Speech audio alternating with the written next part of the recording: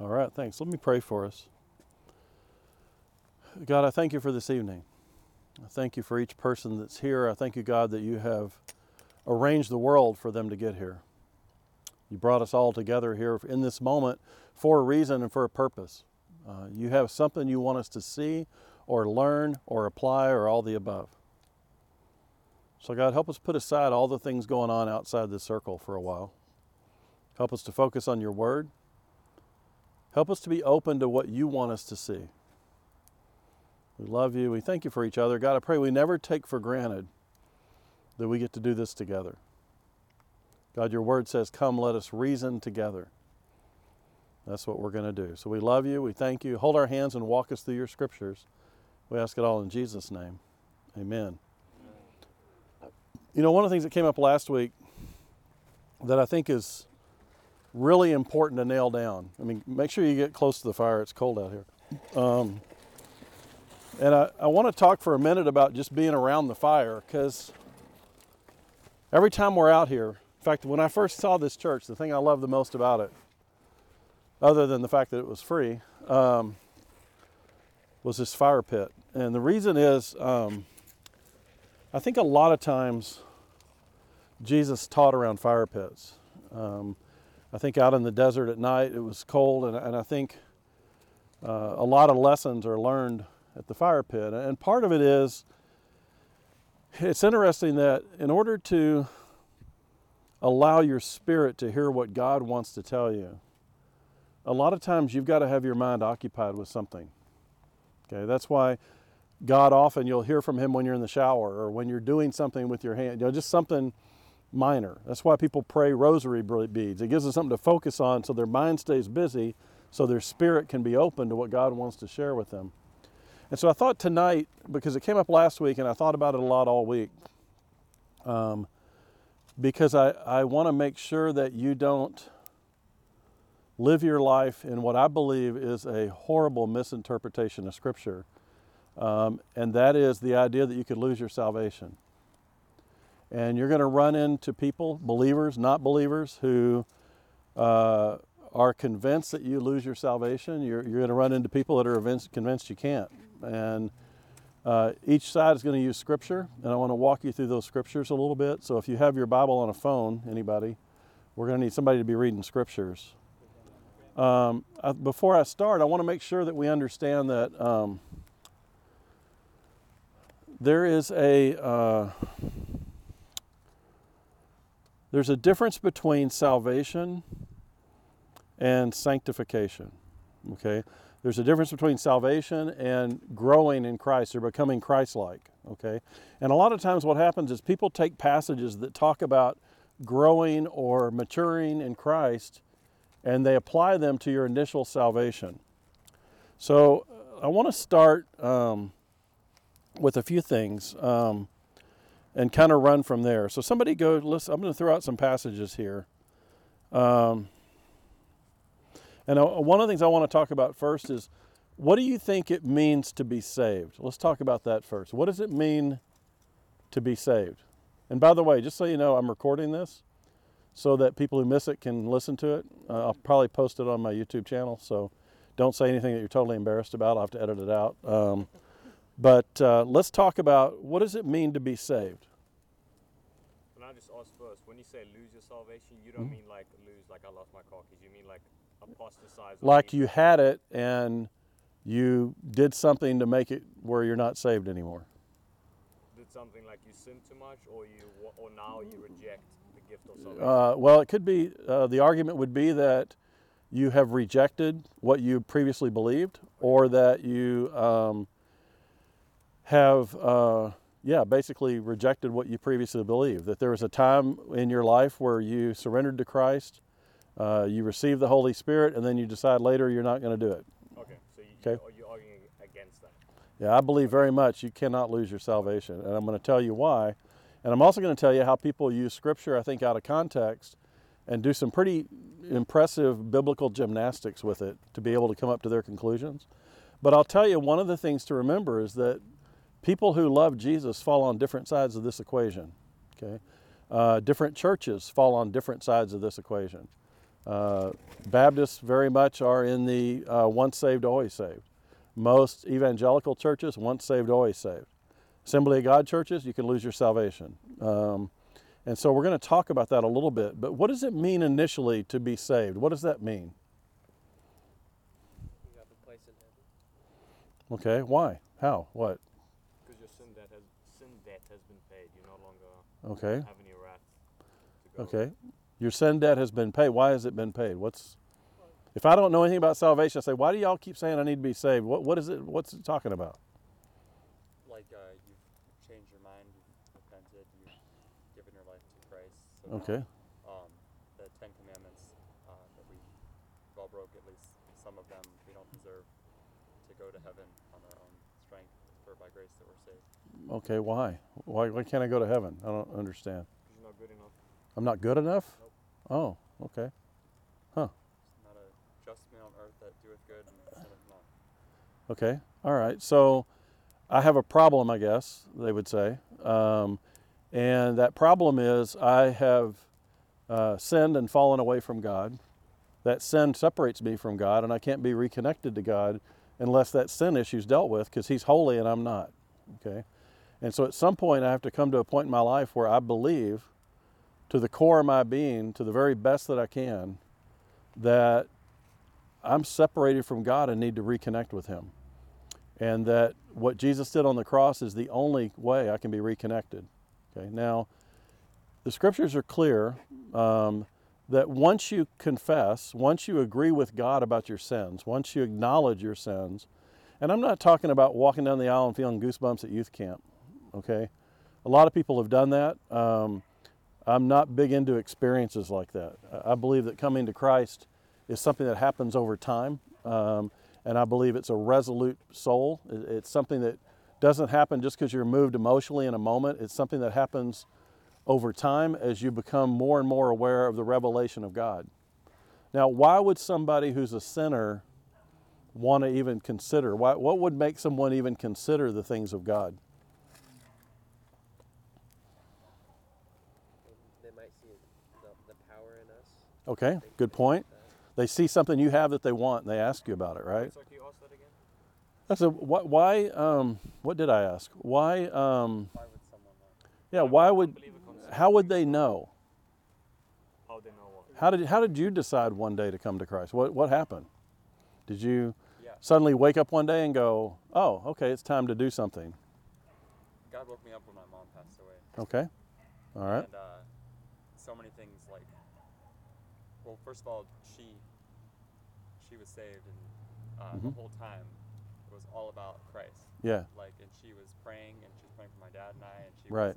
She was supernatural peace. That peace Absolutely. passes all understanding. Praise she knew where God. She was going, and she was comforting everyone else, and her friends were pissed. The ones that were in yeah, sure, like they're like, we're supposed to comforting you, and like she was No. praying for other people as she's dying. that's great. Yeah.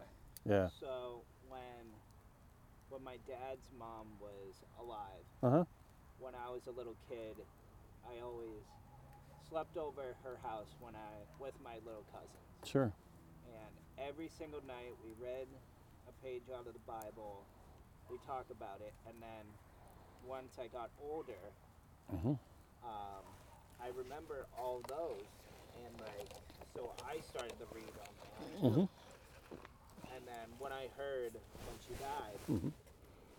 it was the day of the funeral, and when I was bringing her casket in, like the bells on top of the church were like dinging, and I think like God like told me like, because I was scared like Sure. out of my mind, yeah, but I think like God just like protected me, and okay, that's how. And then when they were talking, I was looking at the cross the whole time. yeah. So God used that moment. I think one of the things, if you think about your salvation and almost everybody I've ever talked to, God combines three things together. It's the messenger, and the message. Okay? And I've rarely talked to somebody who didn't have those three things in their life when they surrendered to Christ. And a couple things that I think you need to be aware of. The scriptures are very clear that in and of yourself, you would never come to the idea of coming to Christ. The only reason anybody turns towards Christ is because the Holy Spirit has begun to move and shape their heart. Okay? So I tell people all the time, I've never saved anybody. I've never converted anybody. I've been used by God to share the truth of the Word, and the Holy Spirit has moved that person's heart. But almost everybody says, I was going through my life, I was doing not so well, maybe okay, I don't know, something happened, and I began to get somewhat unsettled. I didn't really understand what was really happening, and somehow I knew I needed something deeper, and then this thing happened. My mom died, or somebody I loved died, and it really got my attention, made me start thinking about things. And then God sent a messenger to me, my mom, who was at such peace. And so I had this mess in my life, and I had this messenger, and then either I knew or somebody brought me the message of Christ. And those three things together often is what the Holy Spirit uses to move us to get to a point where we're like, you know what? I need to surrender. So for me, I was one of those people that I never, I worried about everything. And I worried that other people weren't worrying. And I was never at peace. And I met somebody that had, absolute total peace. And I was like, where did you get that? It was so obvious that she just lived in a different stratosphere than I did. And she said, well, it's Jesus Christ. And I was like, oh, darn, that's not what I wanted. But I began to think about that. And you're right, I saw in her a fruit of the Spirit that I was like, I want whatever it takes to get to that point in my life, that's where I want to be. And so God often uses people, a messenger, to bring truth into your life and to bring people to Christ. There is a moment, though, where every person has to make a decision once they've been, once the truth of what Jesus has done has been revealed. Everybody at some point has to make a decision, okay? Now, the scriptures tell us quite a lot about this process, and I want us to run through the scriptures. And before we do, I just want to say one other thing. Anytime in the Bible where you find a scripture that says something, and that's about the only place you can find it, but you have many, many other scriptures that refute it, or many, many other scriptures that counter it, most likely you've misinterpreted the very first one. In other words, it's more likely God doesn't contradict himself in Scripture. And there's so many times when people grab one Scripture, they pull it out of context and they try to make it say something that it doesn't really say. And we're going to look at that a little bit later. But for now, let's start with basically you're saved because you fully put your trust in Christ. Let's go to 2 Corinthians 5:17. Somebody read that. 2 Corinthians 5:17. Therefore, if anyone is in Christ, he is a new creation. The old has passed away. Behold, the new has come. Okay. If anyone is in Christ, what does that mean?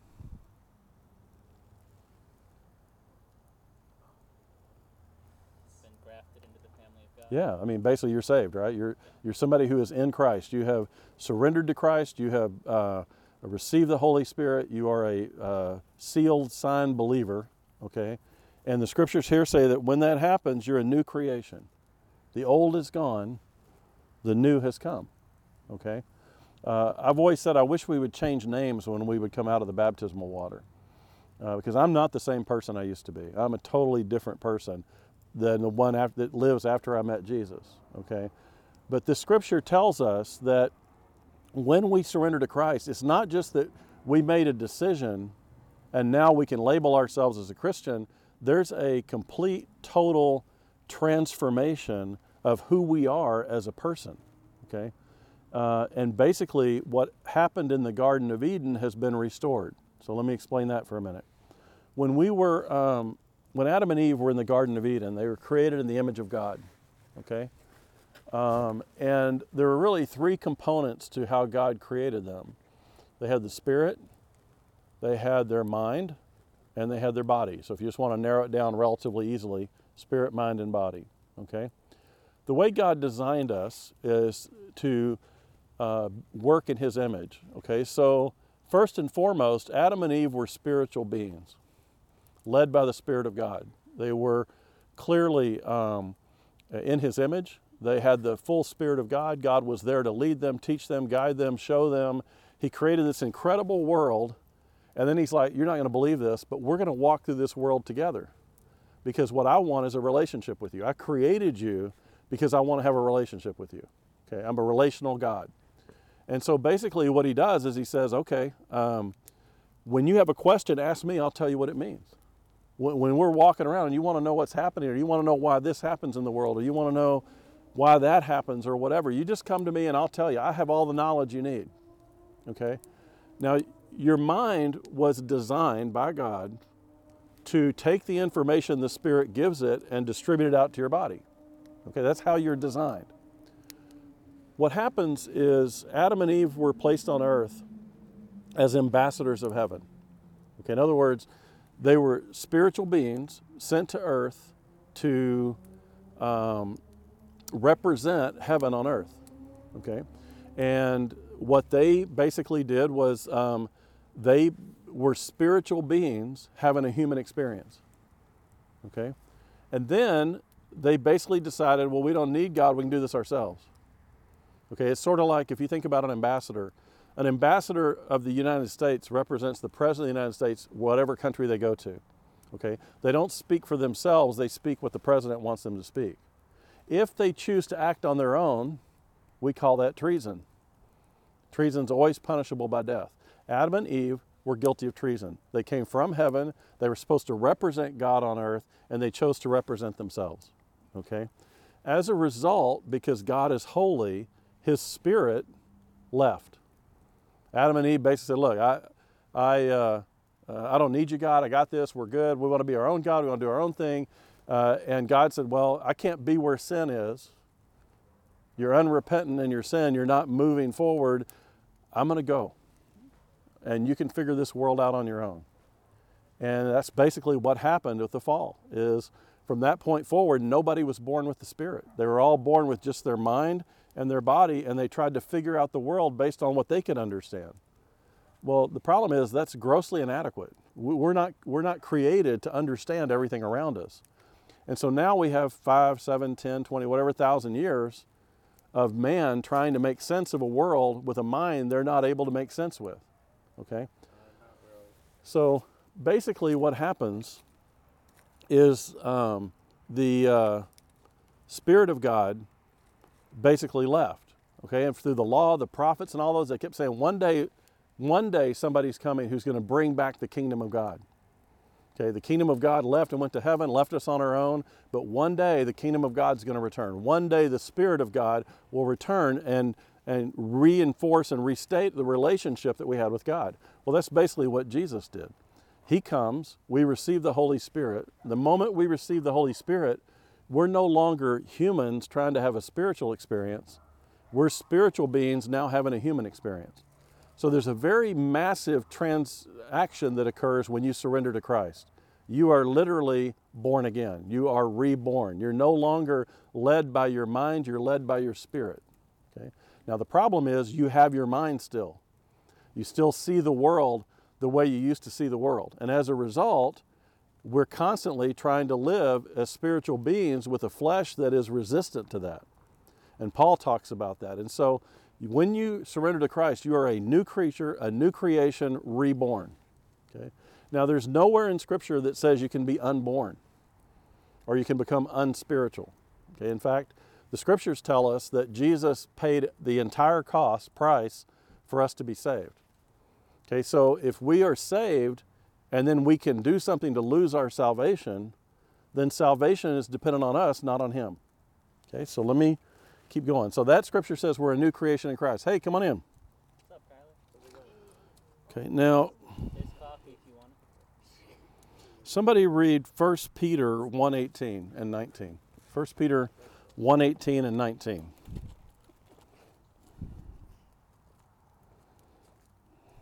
Wait, what? Sorry, what? 1 Peter 1:18 through 19. 1 Peter 1. We're talking about your favorite topic. Oh yeah? Yeah. I know, I walked in, I was excited. 1 Peter 1:18 and 19. I can read it. Don't be shy. Knowing that you were ransomed from the futile ways inherited from your forefathers, not with perishable things such as silver or gold, but with the precious blood of Christ, like that of a lamb without blemish or spot. Okay, what does redeemed mean?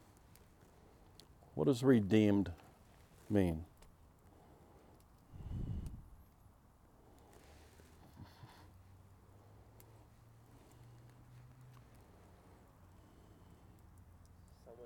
the price for something that we couldn't do ourselves. Okay, so redeem basically means a price has been paid for whatever it is. Okay, that there's intrinsic value because a price has been paid. So Peter's telling us, look, you were paid with the blood of Christ, all right, and you were redeemed. Okay, now what that means is that a price was paid for you the moment you were saved. So in order for you to be unsaved, that price, that promise would have to be taken back. Okay, and the challenge there is that God's promise is true. So if you were basically redeemed, the price was paid for you to be saved, nowhere in Scripture does it talk about taking away your redemption, taking away that price. It's been paid, you've been accepted, you're a new spiritual being, you've been reborn, and you have been reestablished with Christ. And that's an important thing to think about. What about Romans 5:1?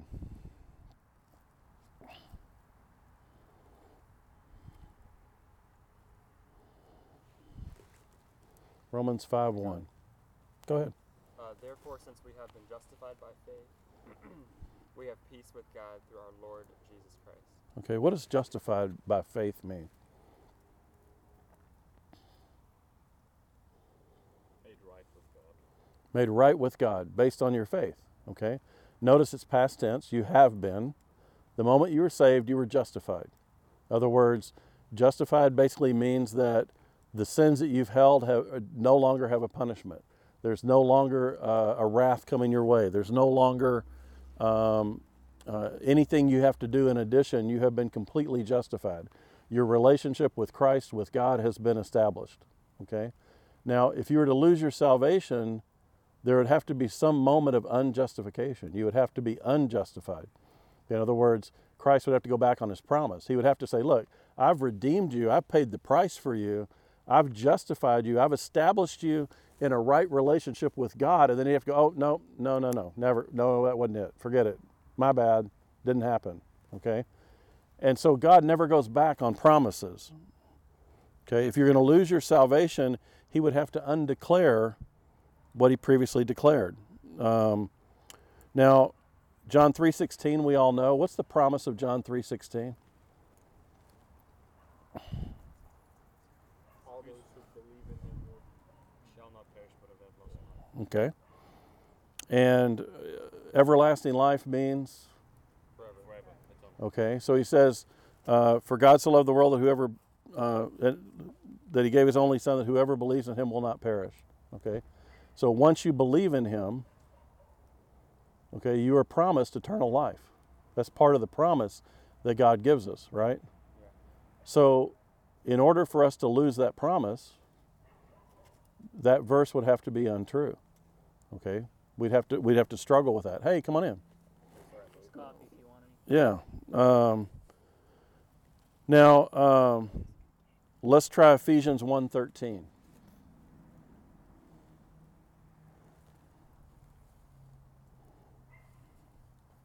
The whole of Ephesians 1 probably just... I'm sorry, Ephesians chapter 1, verse 13 and 14. In him you also, when you heard the word of truth, the gospel of your salvation, and believed in him, were sealed with the promised Holy Spirit, who is the guarantee of our inheritance until we acquire possession of it, the praise of his glory. Okay. What do you think that means?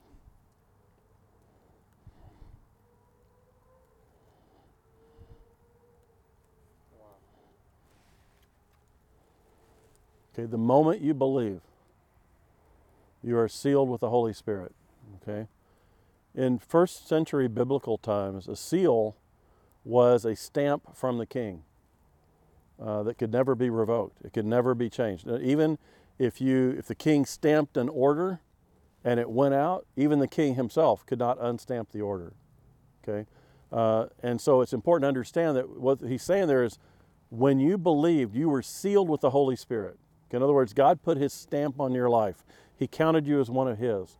He, based on your faith alone, not what you've done, not what you will do, not what you'll decide not to do, he stamped you with his Holy Spirit. Okay? So you've been reborn and sealed. Okay? You're no longer a human having a spiritual experience. You're now a spiritual being on earth having a human experience. Okay? And as a result, you have been sealed with the Spirit of God. Okay? Now, a seal is a promise. Okay? When they sealed letters or when the king sealed an edict, he couldn't revoke it once it was sealed. And a seal is a promise. Okay? So basically what happens is God says, look, I'm going to save you. Okay, right now none of us are saved. We have the promise of salvation. Okay? Based on our faithfulness in God's truth.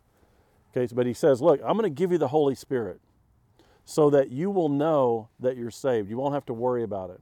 And then one day I'm going to redeem you. I'm going to basically cash in the price you're worth because of what I paid for you. Okay? And as a result, you will be saved and you'll know it. Okay? Now, if we go to somebody read, okay, so let's ask this question.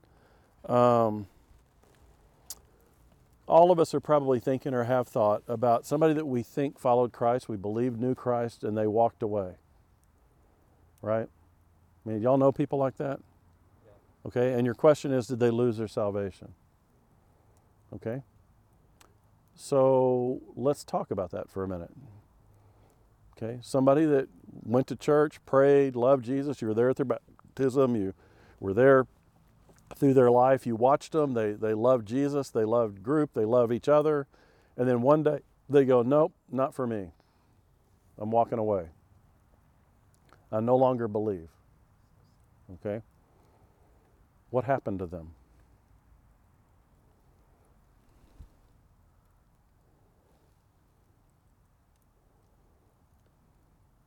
They never became a new creation. Okay, that's one possibility. Second is they've lost their salvation, right? Yeah, they rejected the gift. They've rejected the gift that they've already accepted. Okay?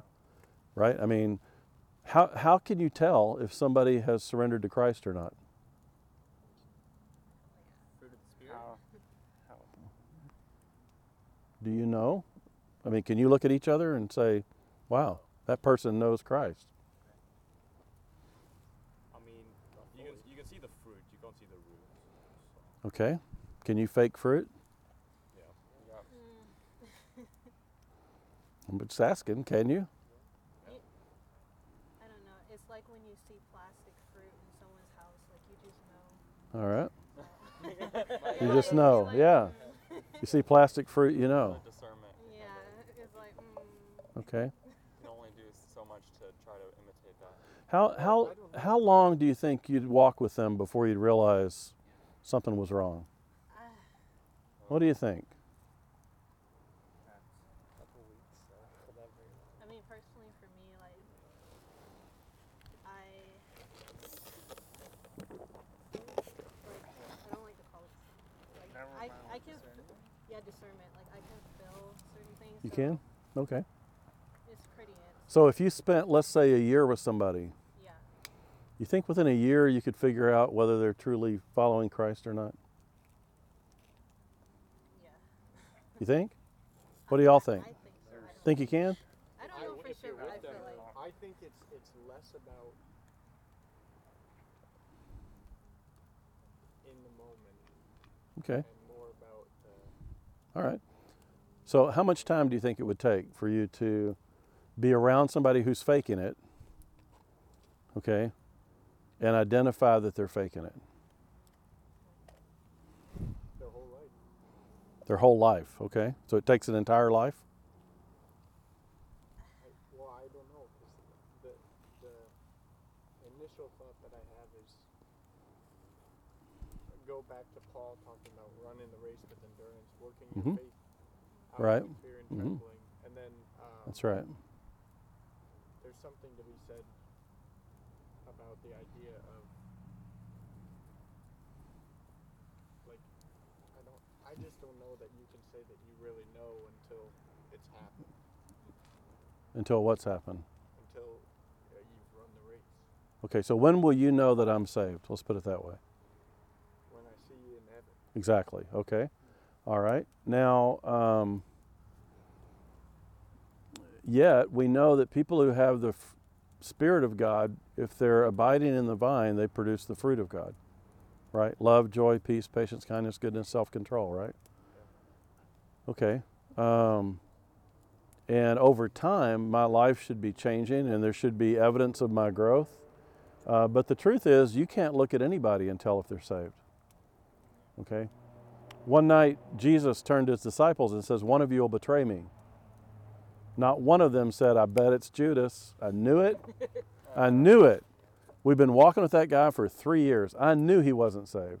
I knew he was faking. Okay? The truth is, you don't know. All right?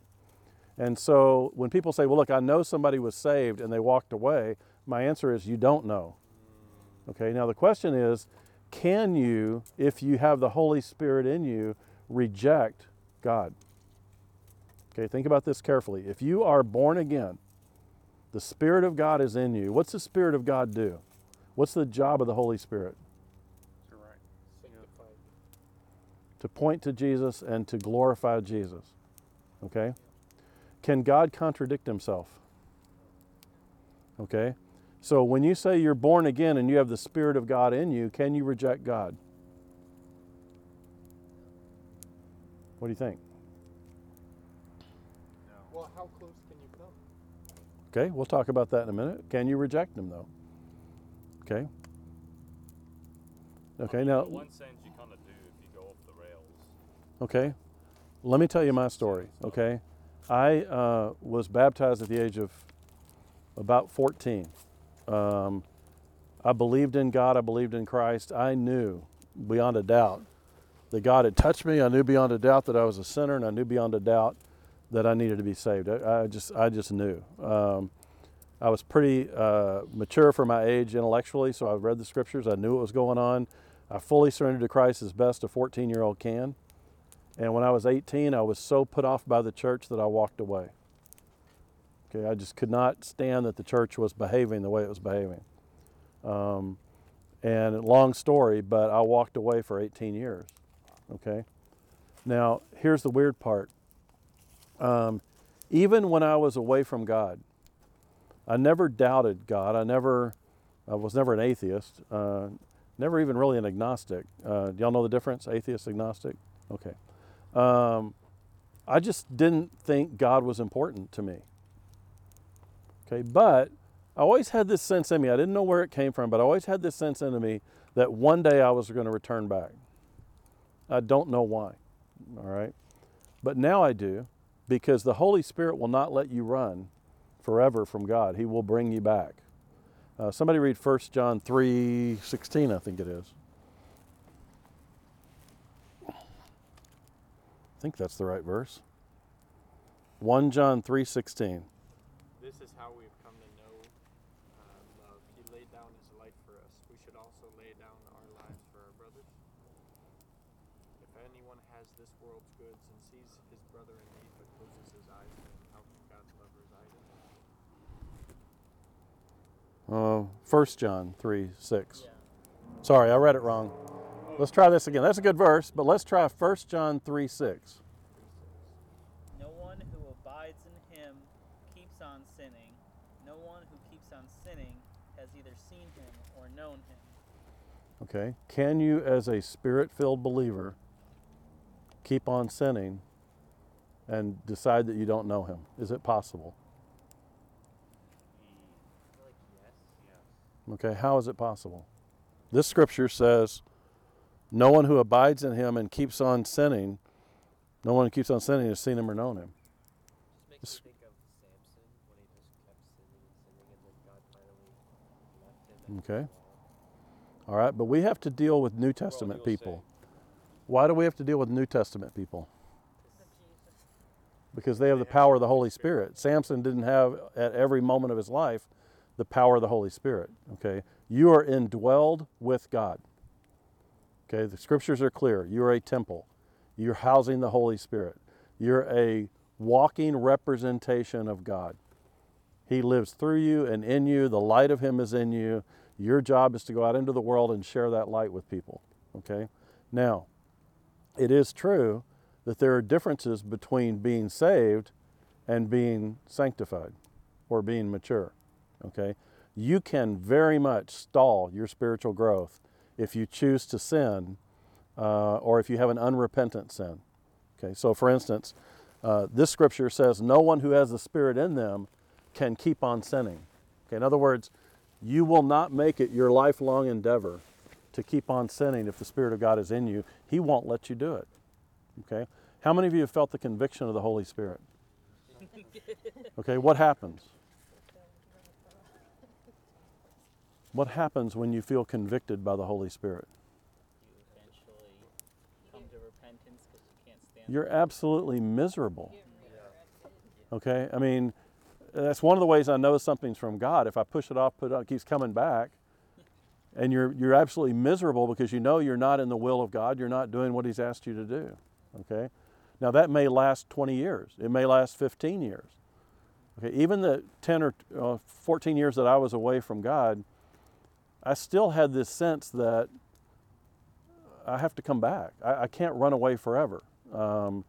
And so the scriptures say that if you have the Spirit in you, and if you think about it, think of all the scriptures that say that God can't contradict Himself, that God's promises are true. He says, the moment you were born, I put my Spirit in you and I sealed you. And I paid a price for you and I will redeem you one day. In addition to that, you now have the Spirit of God in you. You can't reject what the Spirit of God wants to do because you're no longer in control of yourself. When you accepted Christ, you surrendered to God, and the Spirit of God that was lost in the garden has come back to rule your life. Okay?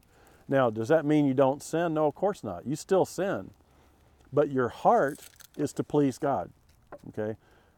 And sometimes God has to get your attention to get you to remember that your heart is moving towards pleasing God. Okay? Because we are all in this struggle. Okay, think about it this way. I talked about how in the garden, when man rejected God, we lost the Spirit of God. Okay, and then we have thousands of years of man trying to figure out this place on his own, which he was never designed to do, and now the Spirit of God has come back. When you surrender to Christ, you are reestablished in the original. You're not an improved you. You're a completely different new you. And the new you is being led by the Spirit of God. Okay? The problem is you're still in a flesh body. So there's tension between what your natural desire to do is and what you know God wants you to do. And that's the struggle that we have on earth. It's called spiritual maturity. Okay, what I've learned in my life is that it's not about getting more willpower and getting stronger to overcome sin in my life. It's about surrendering more. The more I abide with Christ, the more I spend time with Christ, the more I spend time in the Word, the easier it is to have the heart of God and want to do what God wants us to do. Okay? Now, the Spirit of God is in us. We're paid with a price. We've been spiritually reborn, and we're growing spiritual fruit. Okay? And so one of the problems is people say, well, what if I decide to walk away? Can I not decide to renege on the arrangement I made with God? The answer is no, you can't. The Spirit won't let you. Okay, because for you to be able to renege on the promise that God made, He has sealed you. Okay, even the king himself can't undo the seal. So you are signed, sealed, you're just not yet delivered. Okay, but the promise is there. God can't renege on His promise. He can't undo His promise. And you, because you're being led by the Spirit and not your flesh, will eventually surrender to the promise. Okay, now, if you don't have the Spirit of God in you, you can very easily walk away. Okay, I have people come to me all the time after they've been baptized, usually about 8 to 12 weeks later, and they go, you know what, it didn't take. I'm like, what do you mean it didn't take? Well, I still sin. I'm like, yep, you will. But the question is, where's your heart? Okay. I'm going to catch on fire. The question is, where's your heart? All right? You're going to have to work out your faith. That's what Paul's talking about. You're going to have to go through struggles and trials. You're going to have to surrender. You're going to have to kill part of your flesh. You're going to have to do things to continue to grow in your faith. But that has nothing to do with your salvation. Running the race is about living your life for Christ after you're saved. It's about allowing the Holy Spirit to take full control of your life so that you're the brightest possible light you can be. Okay? It's not about your salvation, it's about your sanctification. It's about growing in Christ. Running the race, at least in my view, in my life has been, I've got to learn more and more to lay myself down and allow God to do what he wants in my life. And I'm going to focus on him, and I'm going to run the race he has for me. And I'm going to do everything I can do to have less of me and more of him, and to allow the Spirit of God to rule my life. Okay? Now, a lot of times people get mixed up on scriptures that are about maturity, not salvation. Okay, there's a lot of scriptures out there that talk about, if you abide in me, you'll grow fruit. Apart from me, you can do nothing. Okay? Well, if I'm saved, how can I do nothing? Well, it's not about doing, it's about believing. There are people out there, our church, many churches, we're full of them. People who surrendered to Christ, received the Holy Spirit, they're new believers, but they are not yet fully surrendered to the leadership of the Holy Spirit. They will be one day. Scriptures are very clear. You will, if you're saved and the Spirit's in you, you will one day be like Christ. Okay, we're all headed the same direction. We're just going at different paces and different places, right? So we are sealed and promised. Okay, now the question comes when people read Hebrews 6. Okay, Hebrews 6 is the calling card of the lose your salvation thing. Okay, now before we get into Hebrews 6, I want you to understand I can show you over 100 scriptures that talk about keeping your salvation, that once you're sealed, that you are in Christ, that you have been born again, that you're walking with the Spirit, everything is in there, okay? So we're going to go to Hebrews 6 next. And I want to talk about this passage because it is a common passage that I think is not always interpreted correctly. So who wants to read? Let's go to, where do I want to go? Hebrews 6, starting in verse 4, probably. For it is impossible for those who were once enlightened and have tasted of the heavenly gift and were made partakers of the Holy Spirit, and have tasted the good word of God and the powers of the world to come, if they shall fall away, to renew them again to repentance, seeing they crucify to themselves the Son of God afresh, and put him to open shame. Okay. For the earth, which drinks the rain and that comes upon it, brings forth herbs, meat for them by whom it is dressed, receiving blessing from God. Okay, let's stop there. So let's go through this line by line and talk about it. Okay. It is impossible for those who have once been enlightened. What does that mean? Once been enlightened.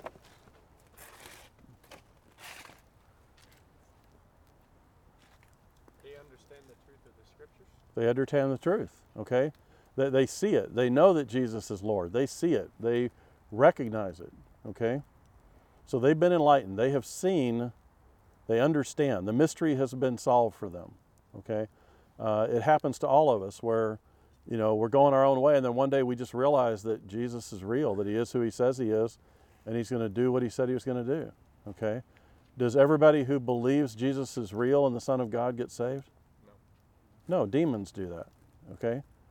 So it takes more than just being enlightened, okay? Remember that the Spirit of God goes ahead of every person and enlightens them or shows the truth or reveals the truth to them.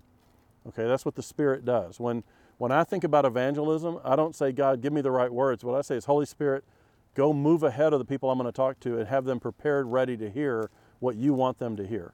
Okay, so being enlightened means you recognize the truth. I see it. He is the Son of God. He did go to the cross. He did pay those prices. Okay, the next verse, who have tasted the heavenly gift. What does that mean? Tasted the heavenly gift.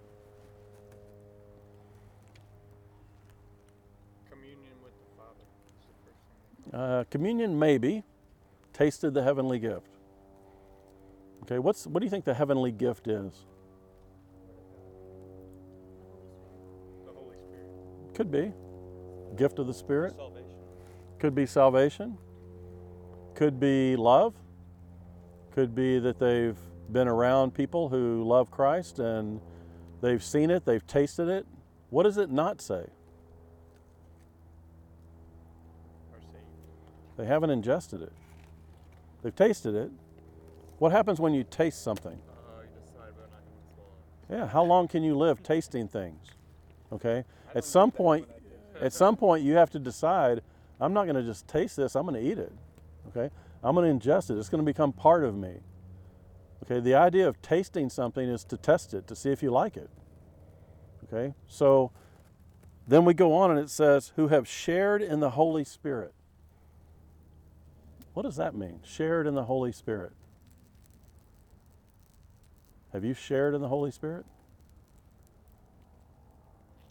Can you share in the Holy Spirit? Apparently you can. It says those who have, right?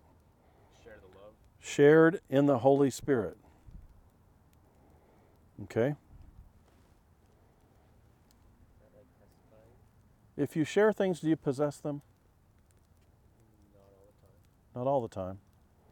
Okay, I can come into Christian community, can hang out with you guys. You guys can love on me, you can support me, you can encourage me.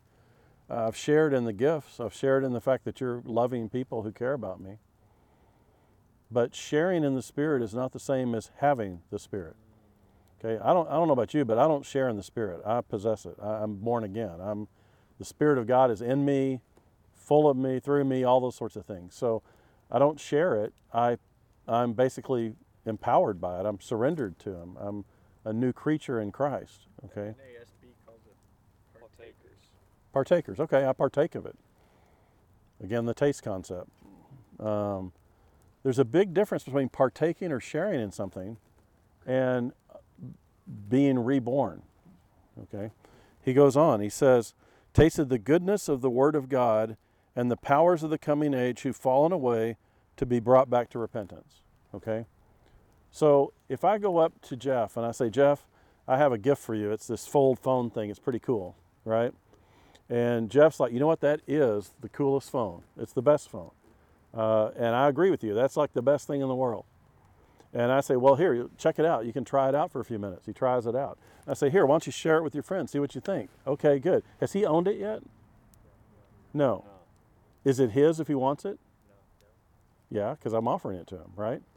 The promise is his. He's shared in the promise. He's shared in the discussion. He has tasted it. He's looked at it. He's felt it. He likes it. But at the last minute he goes, no, I'm going to keep my phone. I don't want it. Okay? What the scripture here says is, in my opinion, if you've come that close to understanding the truth and you know, okay, and you're rejecting it, it's going to be almost impossible for you later on to come back and re-engage at that level, okay, because you've sort of made a decision. Now, you say something about, now the other question here is there is a, this passage is used a lot, okay?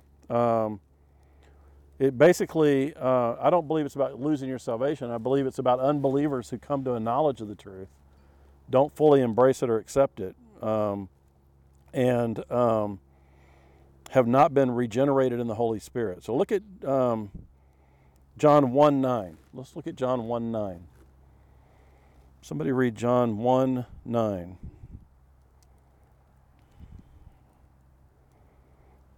The true light, which gives light to everyone, was coming into the world.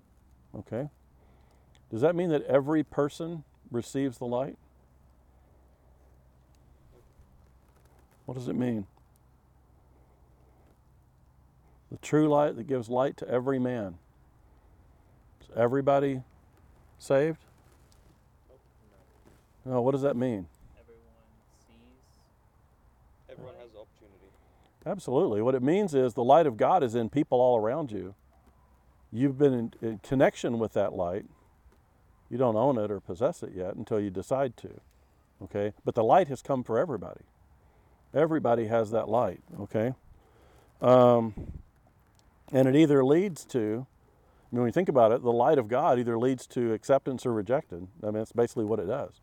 When you're exposed to the light, you make a decision about what you're going to do. Okay.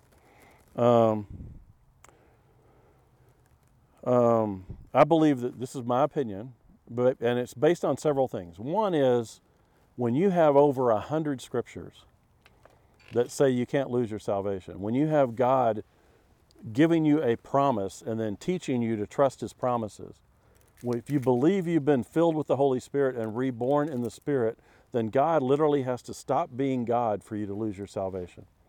In addition to that, what Jesus did on the cross was not enough. Okay? If I believe Jesus died on the cross for my sins and I then surrender to Christ, okay, but then later on I have to do something else, then what he did on the cross wasn't good enough. Okay? The scripture calls that propitiation. Do you know what propitiation means? No. Propitiation means that when Jesus was on the cross, and it gets sort of into the wrath of God, but when Jesus was on the cross, he paid for everyone's sin, whether they ever accept him or not. And he paid the full weight price of every sin ever. Okay? A lot of people have this image of Father God up in heaven wanting to torture and punish people with lightning bolts. Okay? But what you have to understand is in the New Testament, and people will tell you the God of the Old Testament was full of judgment and wrath, and he seems like he's out of control with anger, and he does all this stuff. And I just posted a video today about the wrath of God. Okay? But in the New Testament, they go, wow, he seems to have softened. He's become a loving father. It seems like he's for us instead of lashing out at people who are worshiping idols. Okay? And they say there must be two different gods, one of the Old Testament, one of the New Testament. No. What happened was Jesus went to the cross. The Father poured out all his wrath, every drop, every ounce of it on Jesus. He took it all. That's what it means when he said it is finished. Okay? It is finished means nothing else has to be done. Nothing else can be done. I've paid the full price. Whatever happens, happens. It's all based on faith in what I just did. Okay? Our faith, our religion, our salvation is not based on following a bunch of rules or even following the Ten Commandments. Our entire salvation is based on that we believe on a very real day, a historic moment happened where God himself went to a cross, died, and resurrected. And he took our place for our sins. He paid the full price for our sins. He didn't pay part of the price. He didn't pay a little bit of it, and now we have to be good, or we have to work out our salvation, or we have to not reject anything. He paid it all. Okay? And the scriptures are very clear. You are saved by faith, but you work out your growth. Okay, so I can be saved, fully saved, because I believe in Christ. Okay? And I can be headed to heaven. But because of, let's say, an unrepentant sin in my life, because of stubbornness of my will, because of any number of things, I can stunt my spiritual growth. In fact, Paul tells them at one point, you should be eating meat by now and you're still sucking at your mother's breast, essentially, right? I mean, he basically says, look, you're nowhere near where you need to be. You're saved. He didn't say they weren't believers. He calls them brothers. You're saved. You're just not growing. And you're not growing because you're not abiding, you're not praying, you're not doing the things you're supposed to do. As a result, apart from me, you can do nothing. He didn't say, apart from me, you're not mine. He says, you're not accomplishing what I put you on the earth to accomplish because you're not surrendered to doing what a believer would do. So the Holy Spirit in you motivates you to begin to work out your faith, to begin to grow in your faith, okay? And that, to me, is what running the race is about. The more I surrender, the more God changes me. So the challenge becomes, if many, many, many, many scriptures and the entire concept of being spiritually born again is valid, and you have one or two scriptures that seem to say the opposite, you probably need to spend some time rethinking and praying through that, because most of the time it's a contextual thing in the language. So, for instance, some people, there's a argument in the Hebrew that brings about basically, let me just find the phrase for it. I wrote it down. They have a cool name for it somewhere. Let's see.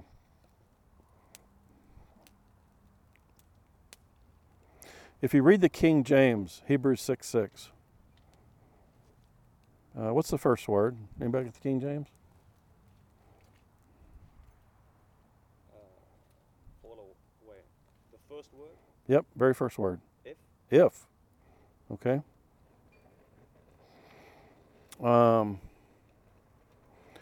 There is a concept in Hebrew writing. Why can I not find it? It's got a name.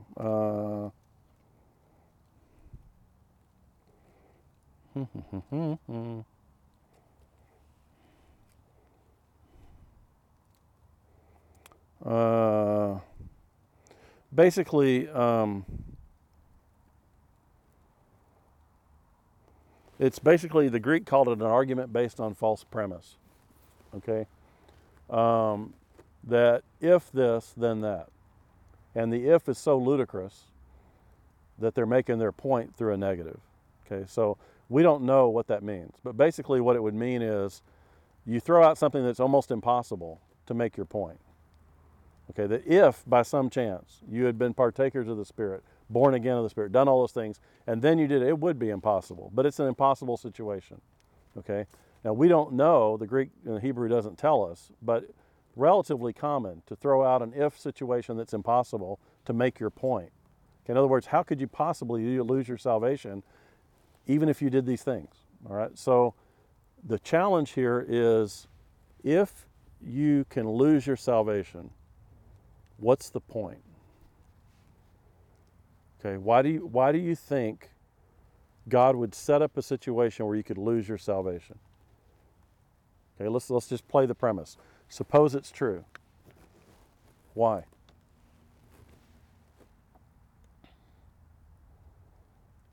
Why would he let you walk away? Yeah. Well, I guess the best one would be, I mean, we always tell people God's not going to force you into heaven because otherwise it's not real love, right? So Okay. you could say that. I agree with that. Have you ever known anybody that actually did this? Truly You walk away? walked away Not for me. for their whole life? I don't know. I don't think it's possible. Okay, I believe that if you don't have the Spirit, if you've not been born again, then absolutely you can walk away. But the question is, what would be the point theologically? In other words, let's say God said, you know what, I'm going to send Jesus to the cross. He's going to pay it all. People are going to be able to surrender to Him, believe in Him, trust in Him. I'm going to put the Holy Spirit in them. They're going to be reborn. I'm going to seal them with the Holy Spirit. I'm going to teach them all things. I'm going to promise them that they will become like Christ. It's a covenant relationship. It's a unilateral, unconditional covenant. They believe in Christ. I promise that they will one day be like Christ. I'm going to change them and mold them and shape them into the person I designed them to be. Okay? And God has done all that. Right? And now He says, oh, never mind.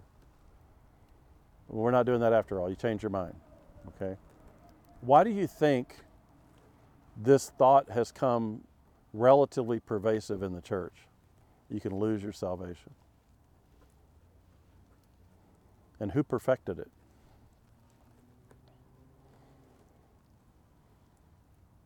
The Catholics Catholics. perfected it. The Catholics absolutely perfected it. Okay, now let me ask you this question. I know that's fun. Those of you who have a Bible, with you, go to the passage where Jesus uses guilt to manipulate people into following Him. Oh. Oh. Give me 1 second. It's in the Septuagint. Yeah, It's in Maccabees. I don't think so. It's in 2nd Maccabees. There's nowhere in the Bible where Jesus uses manipulation, guilt, or shame to move people to believe in Him. He had a great chance with the woman at the well, a great chance with the woman caught in adultery. He never went to a non-believer and used guilt or shame to move them. Okay?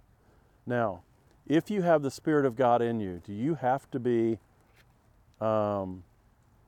driven to follow the things of God? Yeah, a little bit. A little bit, yep. Where does that come from? Holy Spirit. Yeah, what's the Spirit going to do? What happens when you don't study your Bible for a while, or you stop worshiping, or you stop praying? What happens to you? You feel convicted. You get miserable. Okay. You start drying up, right? I mean, you feel it inside. You're like in a desert, okay?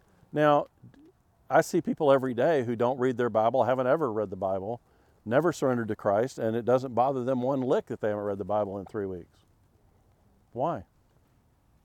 They don't have the Holy Spirit. Exactly. They don't have the Spirit in them, okay? By that line of logic, right? Okay. And so, I'm trying to work all this out. Okay. It's the whole covenant is predicated on faith. Yep. You having faith, the Holy Spirit comes into you. But Yes. at some point, the Holy Spirit was convicting you while you were still a sinner Yes. and you weren't saved. Absolutely. So, in that instance, why would somebody who's not saved not feel the same conviction because they don't have the Holy Spirit? If Mhm. the Holy Spirit is pushing them Okay, well, let me ask you this towards question. salvation in the first place. If the Holy Spirit is revealing truth and pushing you to salvation, can you reject that? Yes. Yes. Okay, people do every day, right? Yeah. Fully revealed, this is who God is. Nope, not for me. I'm not doing it. Okay? The Spirit of God is not forcing you into any relationship. He's simply opening your eyes to see truth. Okay, now you can accept or reject truth. Okay? Oh, so the idea is that you can reject the advances, but you don't get the conviction unless you're indwelt. Well, no, this is, no. Here's the thing. Okay. The question is, what is the relationship? This is what I talked about. You may have, anyway. What's the relationship between your flesh and the Spirit? That's really what this boils down to. Okay? If you are a non-believer, your flesh is in control, has been in control, is always in control. Okay? You're going to do what you want to do. Nothing in you, not a single thing about you, wants God or will seek God. Okay? The scriptures are clear about that. If you're in the flesh, nothing in you even pursues God. Okay? Well, I'd push on that too, because then why would you accept Okay. salvation? Well, let's talk about it. Okay, so the scriptures say that none come to Christ on their own. Okay, but the Spirit of God begins to move and begins to open and bring you some revelation of truth. Okay, so if you talk to people who've come to Christ, most of them would say, you know what, I wasn't even thinking about God, and then one day, I don't know, I just kind of had this desire to start doing this, or suddenly I found myself listening to this kind of music, or I ran into this guy and he's a friend of mine. I've never seen that before. And I began to look and wonder, and I never thought about God before, but I started asking, you know, maybe there's something to this, right? Because Christ goes after And that's the Spirit of God going ahead of somebody saying, I'm going to begin to show you the love of God. I'm going to show it through other people. I'm going to reveal peace to you. I'm going to reveal that what you're missing, I can provide for you. You're going to start feeling that, tasting it, being involved in it, right? I mean, I went 18 years. I knew the story of Christ. I went 18 years, and then, like, all of a sudden, God was like everywhere. And He's revealing to me things that I knew, but now for some reason I'm open to it. I don't know why I was open to it. I wasn't for 18 years. Okay? But all of a sudden, I'm beginning to go, maybe there is something to this. Maybe I need to process this. Maybe I need to think about that. That didn't come from me. Nobody decides to follow Christ. Okay? I know people argue with you about that. No one decides to follow Christ. You begin to learn about Christ, and then your heart moves, and you fall in love with Christ, and then you decide to follow. I mean, you know, or God moves you to where you decide. What I mean by that is the Holy Spirit is going to go to you at different times in your life and reveal things to you that He wants you to respond to. Okay? Now, while the Holy Spirit is revealing truth to you and drawing you to consider the claims of Christ, you're still in your flesh. You are fully fleshed out. You can accept, reject. God gave you total free will. You can do whatever you want. Okay? The Spirit is not in control of you. The Spirit is simply revealing stuff to you. You can accept it or reject it. Just because the Spirit moves and shows you who God is does not mean you have to accept it. You're totally in control. All right? Why do you think we say surrender to Christ? So that you're no longer in control. Yeah, you have free will. Okay, when you surrender to Christ, what you're saying is, I'm giving up my flesh and I'm allowing God to take over. I'm going to allow the Spirit of God to rule my life. I'm going to surrender to what Christ did, and once I do that, I'm going to be sealed with the Holy Spirit, full of the Holy Spirit, no longer led by my flesh, but led by the Spirit of God. Okay, so there's no doubt who's in charge. Okay, you may not know it yet. You may be working it out. You may be fighting within yourself, but the Spirit of God's in you. He will win. Okay, He may not win on this earth, but He will win. Okay, and as a result, I can be influenced by the Holy Spirit. I can be touched by the Holy Spirit. I can get goosebumps. I can do all kinds of things can happen, but I still have free will because I'm still in my flesh. And so you still sin. I'm sorry? And so you still sin. Of course. And the process after you're saved, okay, so being saved, I think I said this a couple weeks ago, being saved is like being pregnant. Okay, how many of y'all been pregnant? Okay, good. Me neither. But here's what I've learned. Here's what I've learned from every pregnant woman I've ever known. They knew that there was new life in them before anybody else did. Wow. Okay, they could feel it. Okay, they hadn't changed a lick on the outside. They haven't become a new person. They haven't started to grow. They haven't spread their belly out. None of those things have happened, but inside of them, they know there is a new life in them. Okay, and so the world looks at them and says they're no different than they were before, but they're going, no, you don't understand. There's a new life in me. There's something in me that is growing and is going to be manifested. Okay, I can't help it. I'm going to end up bigger in about 8 months. Okay, this life in me is going to change me forever. All right, coming to Christ is very similar to that. A lot of times you accept Christ, you know that there's something different about you. I mean, most people will say, well, I see things. It's like the scales have been taken off my eyes. I begin to understand things and the Word makes sense and I want to spend time in the Word, and that's not usually me. And for me, I felt a love for people I'd never felt before. Okay, I knew it wasn't for me. It was the craziest thing ever. So you begin to experience these things. Now you're still fully in the flesh, but now the Spirit of God is in a battle with your flesh. That's what Paul keeps talking about. I know what I should do, but I can't do it. I do this, I do that. How can I be saved? Who's going to save me from this? And he says, Christ is going to save me. Eventually, the Spirit's going to win. Okay, so here's the thing.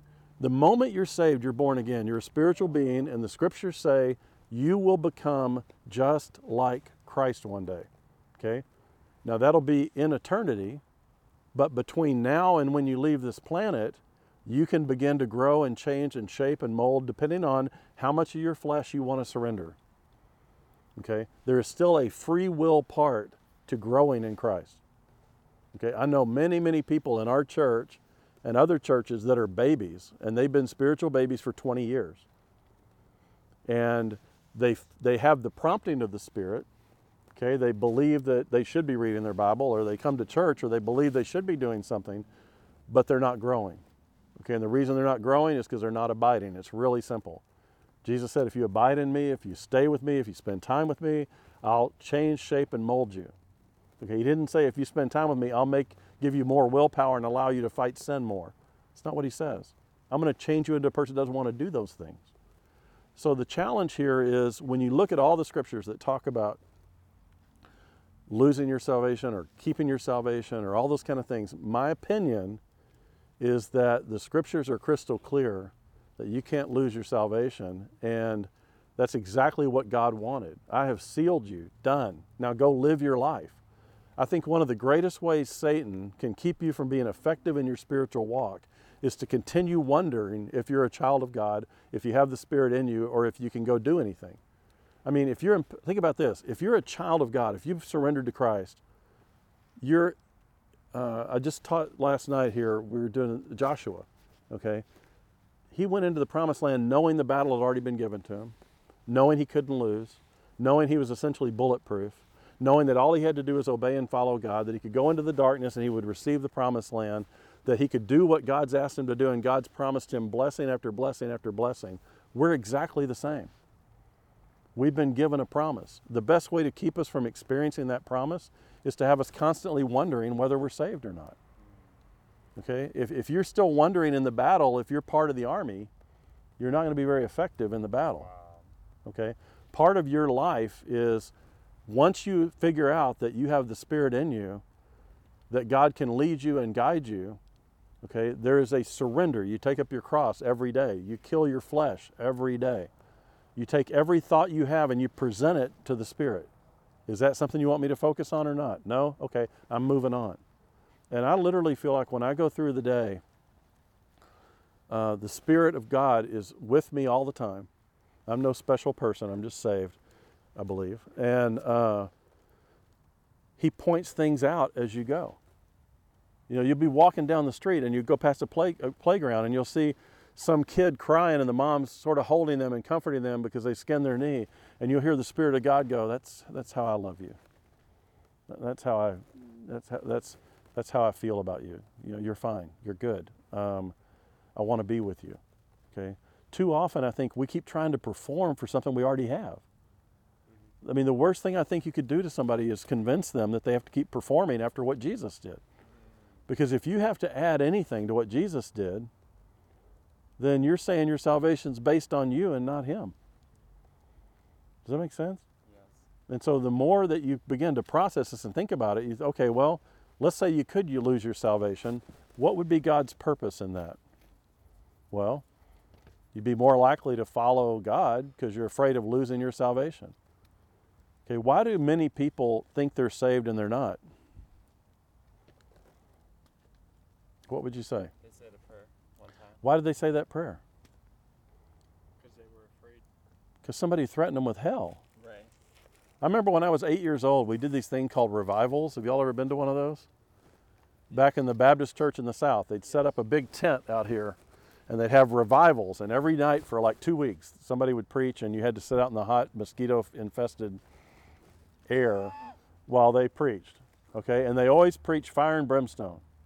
And I can remember as an 8-year-old going, I don't want to go to hell. I ran down to the altar every night because they said that's where I go to get away from hell. I had no idea what I was doing. Okay, my parents finally told me, stop going down there. All right? Because they're using fear. I mean, if I said, okay, look, if you don't accept Christ, you're going to burn in hell. You want to accept Christ? Oh, okay. Well, then say this prayer and you'll be saved and you can go on and do whatever you want to do. Okay, well, a lot of people actually believed that. The problem is that's really not the gospel. You know, the scriptures are used sometimes so out of context. Like, you know, the scripture that says, or people say, you know what, God's knocking on your heart, right? And if they do it with a southern accent, it's even better. You know, God's knocking on your heart. He wants to come in. He loves you. He wants you to let him in. Do you hear him knocking? He's knocking on that door of your heart. Can you feel that? He's knocking on the door. He wants to come in. He wants to be with you. Okay? That's in Scripture. He wants to be invited into your heart. That's not in Scripture. Wow. The passage they're referring to is in Revelation, where they're not letting Jesus in his own church and he's banging on the door saying, do you even recognize who I am? Okay? The point here is that many people have been deceived because they've been guilted, shamed, or made fearful in order to say a prayer and to try to be saved so that some pastor or some group of people can say, we've saved this many people. Wasn't that great? Look at all the people down at the altar. Okay? There was a pastor that did revivals in the 1800s called Whitehead. Here's what he was famous for. He'd start preaching on Monday. Every night they'd have revivals. He'd preach for 10 straight days. If anybody tried to come down to the altar in the first 6 days, he would yell at them, round trip them, and tell them that they're not broken enough yet and that they're acting on emotion. And if it's serious, they'll be back here later. Okay, that's what he did all the time. He was very concerned that people were going to react to the moment. Okay, at our church, those that have attended, I don't do altar calls. And people, why don't you do altar calls? You know, you could do this thing where you every eye closed, every head bowed, and just raise your, oh yeah, I see you, I see you. Oh yeah, back in the back, I see you. And you know nobody's moving, right? Nobody's raising their hand. Okay, and the problem is, I don't think people need to be manipulated into following Christ. I think they become aware of it. I think you tell them and you teach them the truth and you share with them that they need to surrender to Christ, but most people, that's a process, not an instant decision.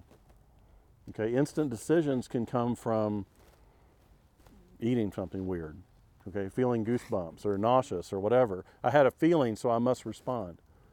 What happens when you truly surrender to Christ is you just come to know that you know that you know. And so moments can play a role in that, but it's too easy to manipulate a moment. Wow. It's too easy to move somebody to a false decision, okay? And I think that's one of the challenges, because salvation is something that happens in your heart as you are drawn to Christ. You come thinking you're going to study about him, and you fall in love and you begin to experience his heart, and you're drawn to Him. That's what the Holy Spirit does. And then you respond to Him pouring out His love on you by surrender. Okay? And remember, the other reason I wanted to say is our salvation is a covenant. Okay? A covenant. In first century Jewish times, if you wanted to make a covenant with somebody, what you would do is, let's say that Jeff and I are going to make a covenant. We're going to buy a mule together, okay, or whatever. All right, and he needs to know that I'm in. I need to know that he's in, and we would do a covenant. Basically, the way the covenant works is we'd take an animal and we'd sacrifice it. We'd cut it in half. Okay, we'd lay one half of the animal over here, one half of the animal over here. Okay, then the person who is requesting the covenant walks through the two animals, through the blood of the two animals. Okay, so literally their feet are bloody. They walk through the blood, and what they're saying is, if I break this covenant, may this happen to me. Okay?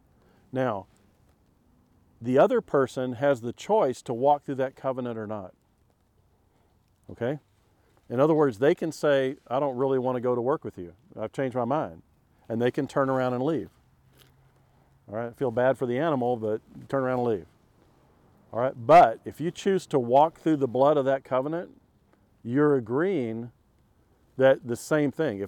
If I violate this covenant, same thing happens to me. Okay? Covenantal relationships in Scripture are marriage, our relationship with Christ, and then there are some lesser covenants. Okay? The most important covenant you're going to make in your life is with Christ. Second most important is marriage. Okay? They're not to be reneged on. So what happens is, when you make that walk and you go through that blood and you make that covenant, you're committing to accepting the offer, okay? Your relationship with Christ is the same. The only difference is He's the sacrifice and the blood you're walking through is His, okay?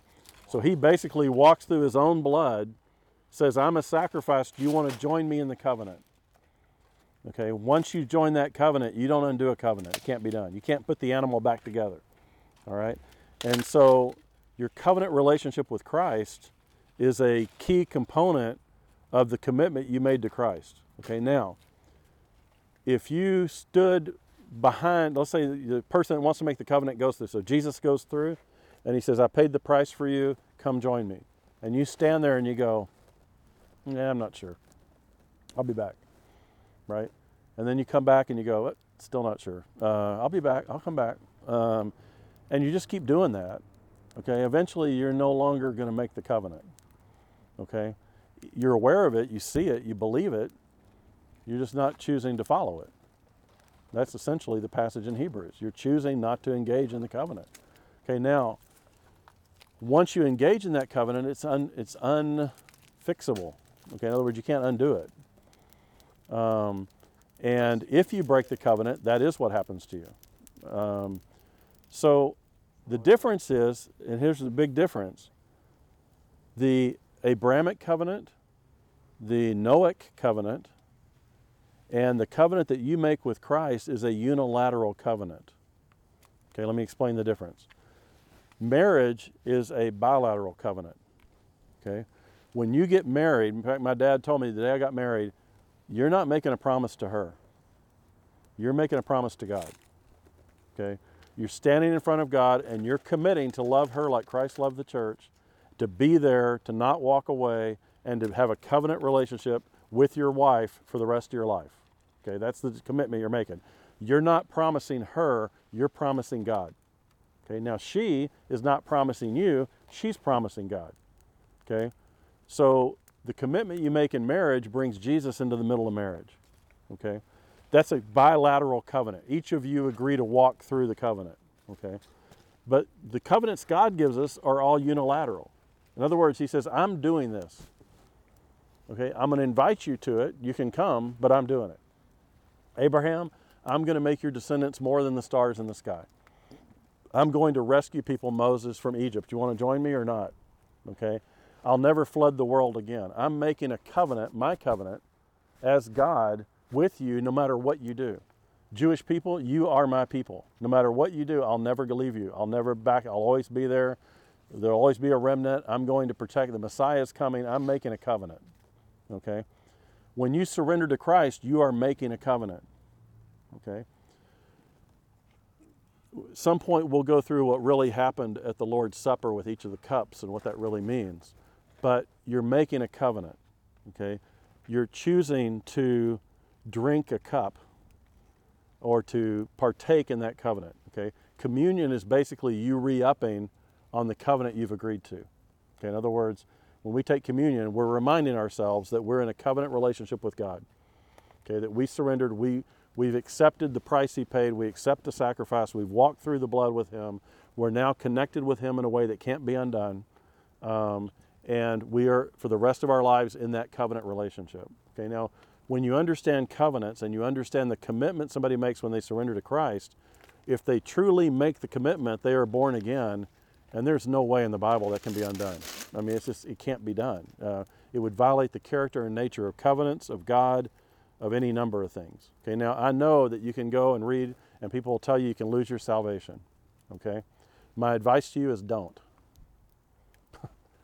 Don't lose your salvation. Get busy doing what God wants you to do, okay? Don't spend all your time wondering, I wonder if I can lose my salvation, okay? Because the answer is either you can or you can't. If you can, then you better do your best to let the Spirit lead your life, and if you can't, you better do the best to let the Spirit lead your life. The outcome's the same. The only thing is the debate keeps you from fully engaging. So if you sit around all day going, I wonder if I'm really in this army. I wonder if I'm really part of this. I'm not real sure or not. I think I'll sort of decide, did I get recruited? Did I actually sign up? Am I part of the army? I don't know. I think I'll stay here until I figure that out, right? We aren't called to sit on the sidelines and wonder. We're called to be secure in our salvation, to know that we're sealed, to have the fruit of the Spirit as the promise, to know that we have a power in us to change who we are, to know that we're not who we used to be, and that our flesh is not in control. Now, that doesn't mean we're perfect. What it means is our heart's desire is to seek what God wants. That comes from the Spirit. There's nothing in you, in your flesh, that makes you want to do what God wants you to do. It's not there, okay? The only reason any of us do what God wants us to do or worry whether we're doing what God wants us to do is because the Spirit of God is moving us and shaping us, raising up Jesus, okay? Now, the other problem is within a church or within a body of Christ, it's a community. You have people that are brand new in the faith.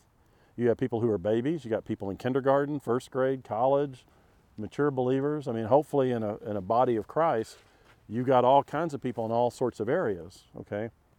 So part of being mature in Christ is realizing there are people that aren't as mature and there's people that are more mature.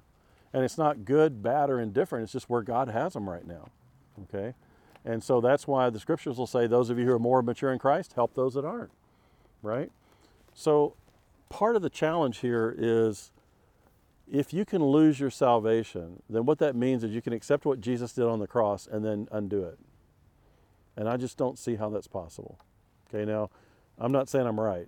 I'm just saying you'd have to undo a lot of scriptures. You have to go against the very nature of God himself. You'd have to undo at least 3 or 4 promises of God and at least 1 covenant. And God goes to great extremes to let you know that your salvation is secure in him and that he will keep his promise. Okay? I think Satan spends a lot of time trying to get us to not live up to the promise. Okay, to always wonder. And I'm not saying you shouldn't intellectually wonder about these things, but my point is, okay, if you're going to find 1 or 2 scriptures, you better read them really carefully and look at the context. And Scripture doesn't contradict Scripture. So if you've been studying Scripture and you see the very nature and character of God in the Scriptures, then he won't violate that character, if that makes sense. Does that help? Or does it just confuse things? Yeah. Yes, that's helpful. I mean, I'm not asking you to necessarily agree. I'm just saying this is what I believe. I like walking through this stuff. It helps me. I had one question. Sure. Going back to, so, like you said, like, I personally, I don't know anybody that walked away. Right. But But the question is, like the people when in First John when it says they went out from us because they were never Love us. of us. Yes. So like then my question goes back to what I said before, which is like, how close can you get without actually taking that step? Yeah. Yeah. So that like I know that it's I don't know. It's Well, I would tell you that I believe it's a dive, not a dip, if that helps. yeah. In other words, I think that when you get to that tipping point where you realize God is who He says He is, Yeah. and you dive in full force, you don't just stick a toe in. But isn't And- that what saying Hebrews 6 is saying? I think Hebrews 6 is saying that you came close, you were there, it's revealed to you, you're aware of what's happening, you know what the Spirit's about, you've seen the Spirit in other people, you've basically been in Christian community and you've seen it, tasted it, but you just couldn't commit to it. And you didn't commit And to then it. you walk away like the rich young ruler. Yeah, and you walk away. The rich young ruler is interesting because I think he comes back. I think he does too. And I think he comes back, and I think obviously the rich young ruler, I think, is John, and he comes back and says, see, I left it all. I mean, there's this weird moment in the garden where everybody forgets about it, but there's this moment in the garden where Jesus is arrested and then a naked man comes by. Have you seen that? Yeah. Oh, so Okay. people say that's Mark.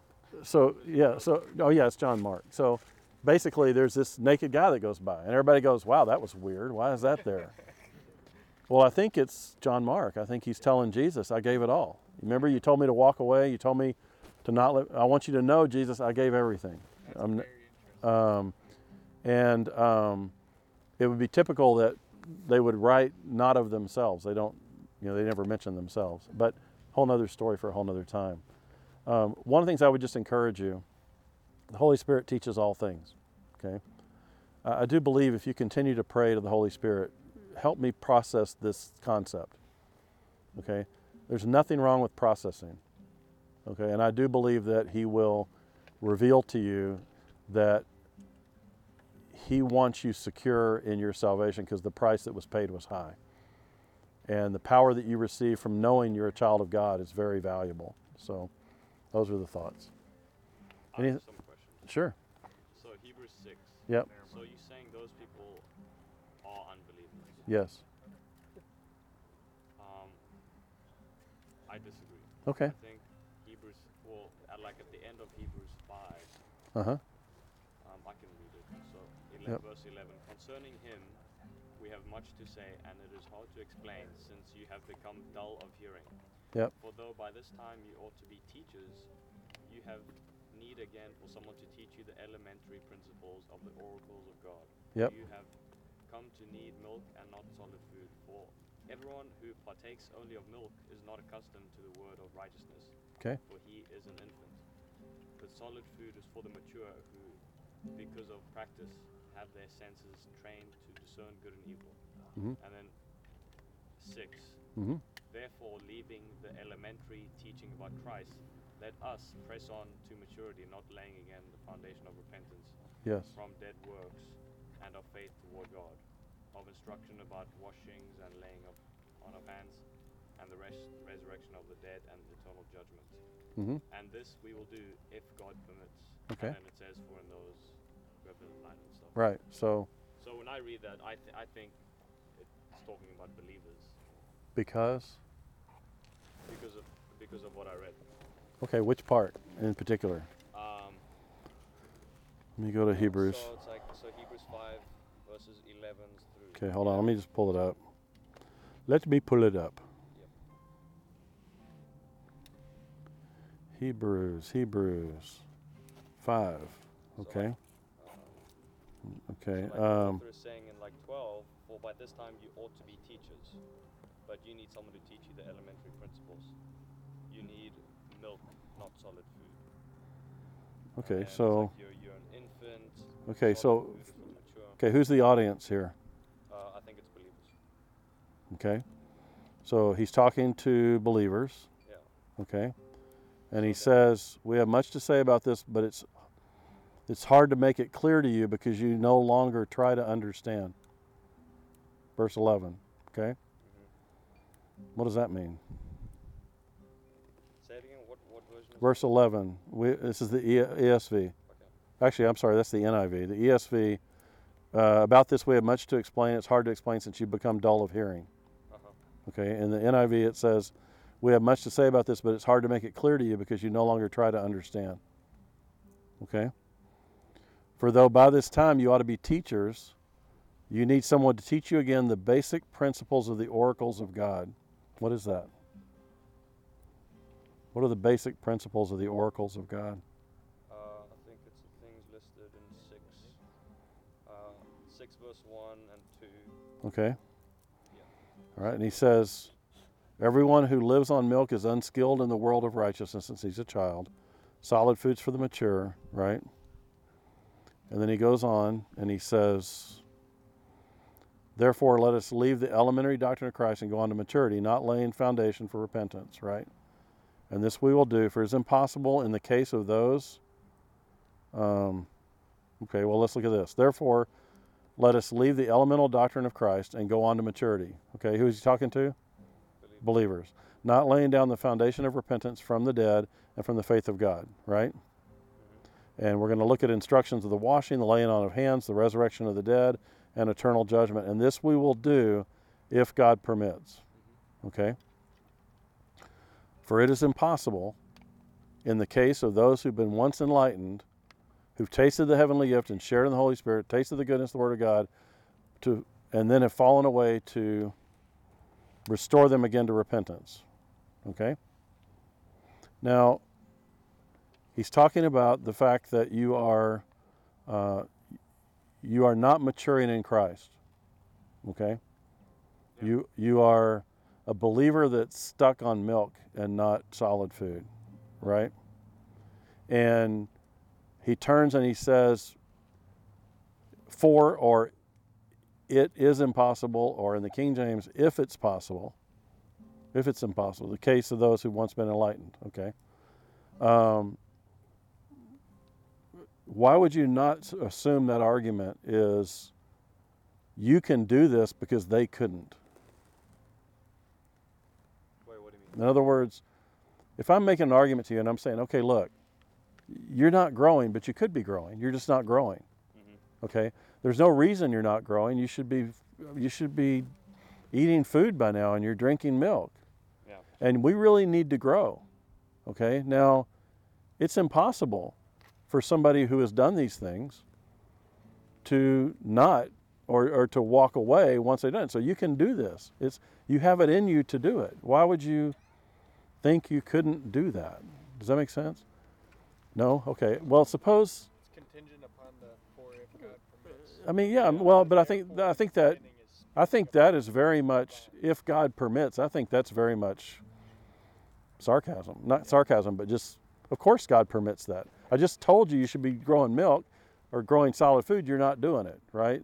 So he turns to them and he goes, for it's impossible for people to not, or to, go back to repentance. You're not that person. You're actually somebody that has the Spirit in you.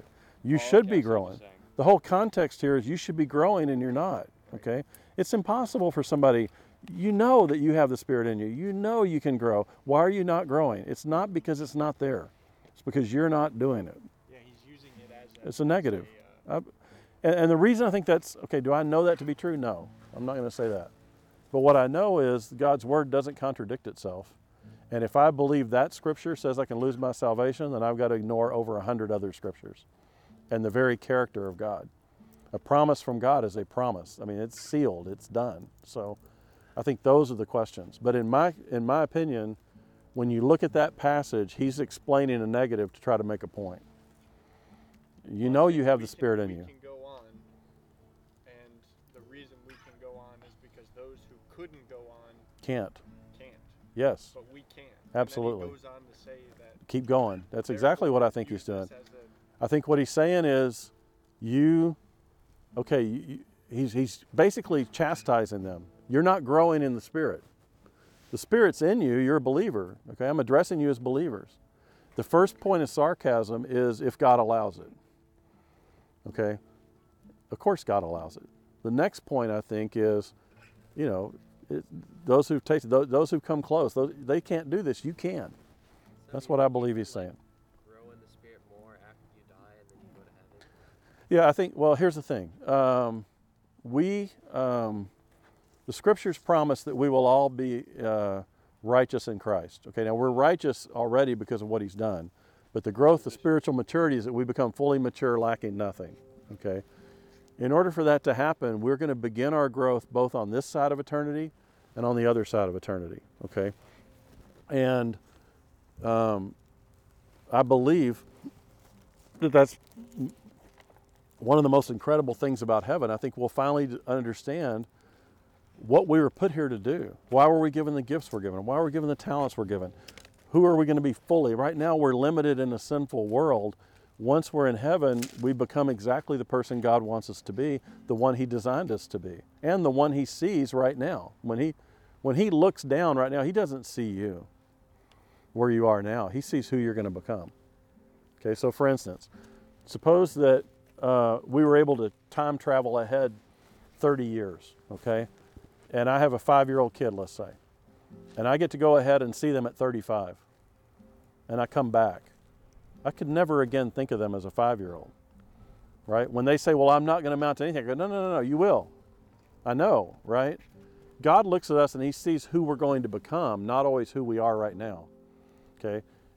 He sees us fully revealed, fully engaged, fully surrendered to the Holy Spirit, no longer bound by flesh. He sees who we're going to become, all right? And what I love about God is he's always the God of potential. He's such a God of potential. I mean, Gideon is literally hiding, and the angel shows up and says, "Oh, mighty warrior." Peter hadn't done anything correct yet. He calls him a rock. James and John are asking their mother to basically plead for them, and he calls them sons of thunder. They were anything but sons of thunder, but one day they would be. One day Peter will be a rock. One day, okay, so he's got potential in all of us. And I think that's important to understand. What we can do here on earth, surrendered to the Spirit, is simply a shadow of what's to come. It's a veiled. But that doesn't mean it's not incredible, right? I mean, one of the things about my focus is to try to help people see the truth of God's Word so they're not limited in their belief or faith, okay? Because honestly, if I'm going to go to battle with people, I don't need them debating whether they're part of the army when we're in the battle, right? We have to decide that and nail it down at some point. I'm either surrendered to Christ and fully in, or I'm not. And the point I want to make is, when we look at other people, we can't really tell because they didn't know Judas was not following. He watched everything they did. He was stealing from them even. Jesus allowed it. And yet one day he just, no, I'm not in. I'm not in. And so, I think people who appear to have followed Christ and walk away never surrendered. And in my experience, you can put a gun to my head, you can put whatever you want to do to me, I'm not going to denounce Christ. I know that the Spirit's in me. I will not go any other direction. Not because I'm great, because He's great. I couldn't do it. It would be against my nature. I'd rather be dead. Okay, and so that's the Spirit. That's the power of God. Other thoughts, questions? I'm not saying I'm always right, by the way. I'm just telling you how I process stuff. Take it to God, take it to the Scriptures, pray through it, see what you think. But the other thing I would just suggest to you is, when I was in seminary, they used to tell us to study the opposing view as much as you study your own. Wow. A lot of times we tend to go to Scripture looking for things to validate what we want it to say. But look at the other Scriptures and say, what God could this be? And pay attention to that little part of you that says, wow, this causes a conflict. Because usually when the Word of God seems to be confusing, you haven't really, most of the time, you haven't surrendered to it yet. You're still processing it. Okay, there's still Scriptures that I still in my mind don't have any clue what they mean. But I trust that God does. So, does that help? I hope it does. I don't know. It's a lot. Keep asking questions. Keep searching. with your mind, because the more you seek with your mind, eventually your heart's going to move. So, Daniel, what's up? Song? What? Is it alright if we sing a song? Absolutely. No, I don't want us to worship God at all.